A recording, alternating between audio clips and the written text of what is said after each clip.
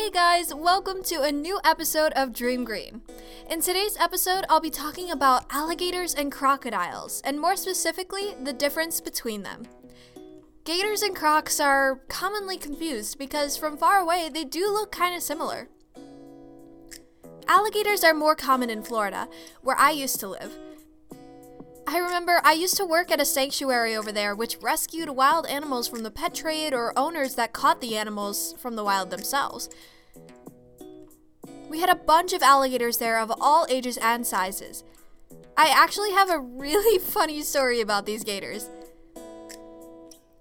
We had one alligator called Chompers. He was around a year or two old at the time, and he was found at a golfing range as a baby.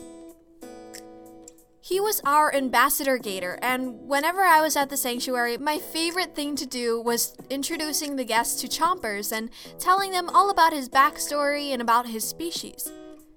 One day, I was carrying him back to his enclosure when he started hitting me in the back with his tail really hard. Now, granted, Chompers was only a year or two old. He was around 2 to 3 feet, and his tail wasn't that powerful to do really any harm to me, but it did hurt because alligators and crocodiles have really powerful tails that are used to propel themselves through the water.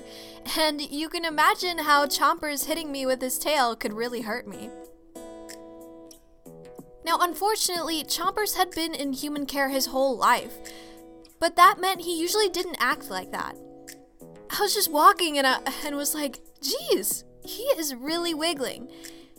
And sure enough, when I got back to his enclosure, he started peeing. That's right, he was peeing.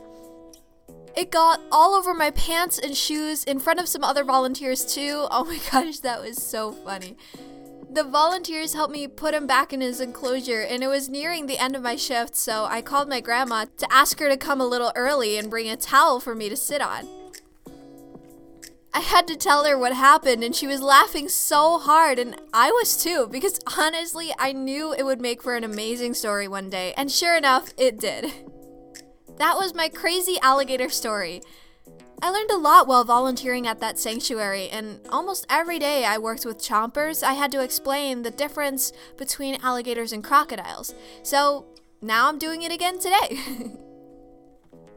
So, as far as physical differences, the snout and jawline are probably the easiest ways to distinguish alligators from crocodiles.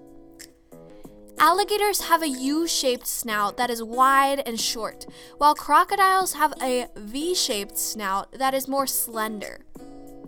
I used to remember this as the opposite of what you would think it would be. So, the V-shaped snout is similar to an A for alligator, but it's actually for a crocodile. And same with the U. The U kinda is similar to the C in crocodile, but it's for the alligator. I don't know if that helped you guys or not, or just made you more confused, but hopefully you guys got that. The alligator's U-shaped mouth actually allows them to exert more strength, which helps them crack open hard-shelled vertebrates like turtles. You can also tell the difference between these two species from their jaws, because alligators have a wide upper jaw which allows their teeth to be hidden in the mouth, while crocodiles have the infamous smile because their jaw is shaped so that their teeth are exposed. Alligators are also smaller than crocodiles and weigh much less. Gators can grow anywhere from 10 to 15 feet and weigh an average of 500 pounds. Crocodiles, on the other hand, can grow up to 17 feet and weigh around 2,200 pounds. Another major difference is where they are located. Crocodiles tend to hang out in salty waters, while alligators prefer fresh water, which is why you can see them in the Florida Everglades. If you've ever taken an airboat tour in Florida, it is incredible to see them in the wild, and it feels so surreal to be in such a unique environment. I took an airboat tour with some family a couple years ago, and wow, was it beautiful. We saw an alligator as well as so many other creatures because we were at the time of day where we got to see the sunset, and some crabs came out climbing up the trees, and birds were flying around. It was an amazing experience. Oh, and I just realized I forgot to mention the color difference. If it's gray or black, it's probably an alligator, and if it's olive or tan, it's most likely a crocodile. These two species also have behavioral differences. Crocodiles are typically much more aggressive than gators.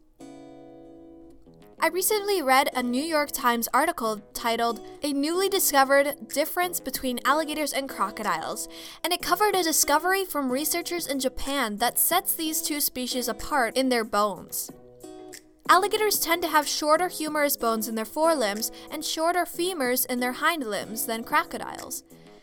While this may seem like an insignificant discovery at first, this discovery can help explain differences in their ecology, and the limb differences can affect things like speed and leverage. They also discovered that due to differences in their bones, crocodiles tend to bound and gallop on land, while alligators have a different movement. The article also mentioned that alligators and crocodiles diverged evolutionarily during the late Cretaceous period, some 80 million years ago. To put that into context, humans and chimpanzees split 7 million years ago. What I find really interesting is that both reptiles survived the mass extinction event that wiped out the dinosaurs, and since then, they have remained relatively unchanged. That is crazy to me, and it adds more mystery to the mystery of what killed off the dinosaurs. And with that, this episode has come to an end. I hope you enjoyed it, and if you did, please follow the podcast, check out my blog at daretodreamgreen.com, and follow at DreamGreenTeens on Instagram. Until next time, don't forget to dream green. Bye!